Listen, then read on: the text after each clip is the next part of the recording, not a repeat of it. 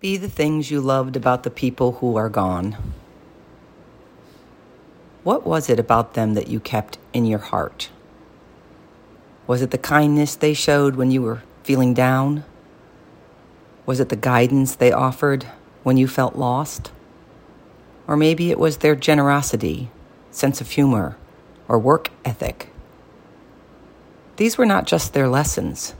They were sharing of energy. We carry a little bit of every person and animal we have known. You can make a commitment that you are going to take those lessons and make them true in your own life. This is a positive way to keep their spirit alive in the world by keeping it alive in yourself. Be willing to carry it forward.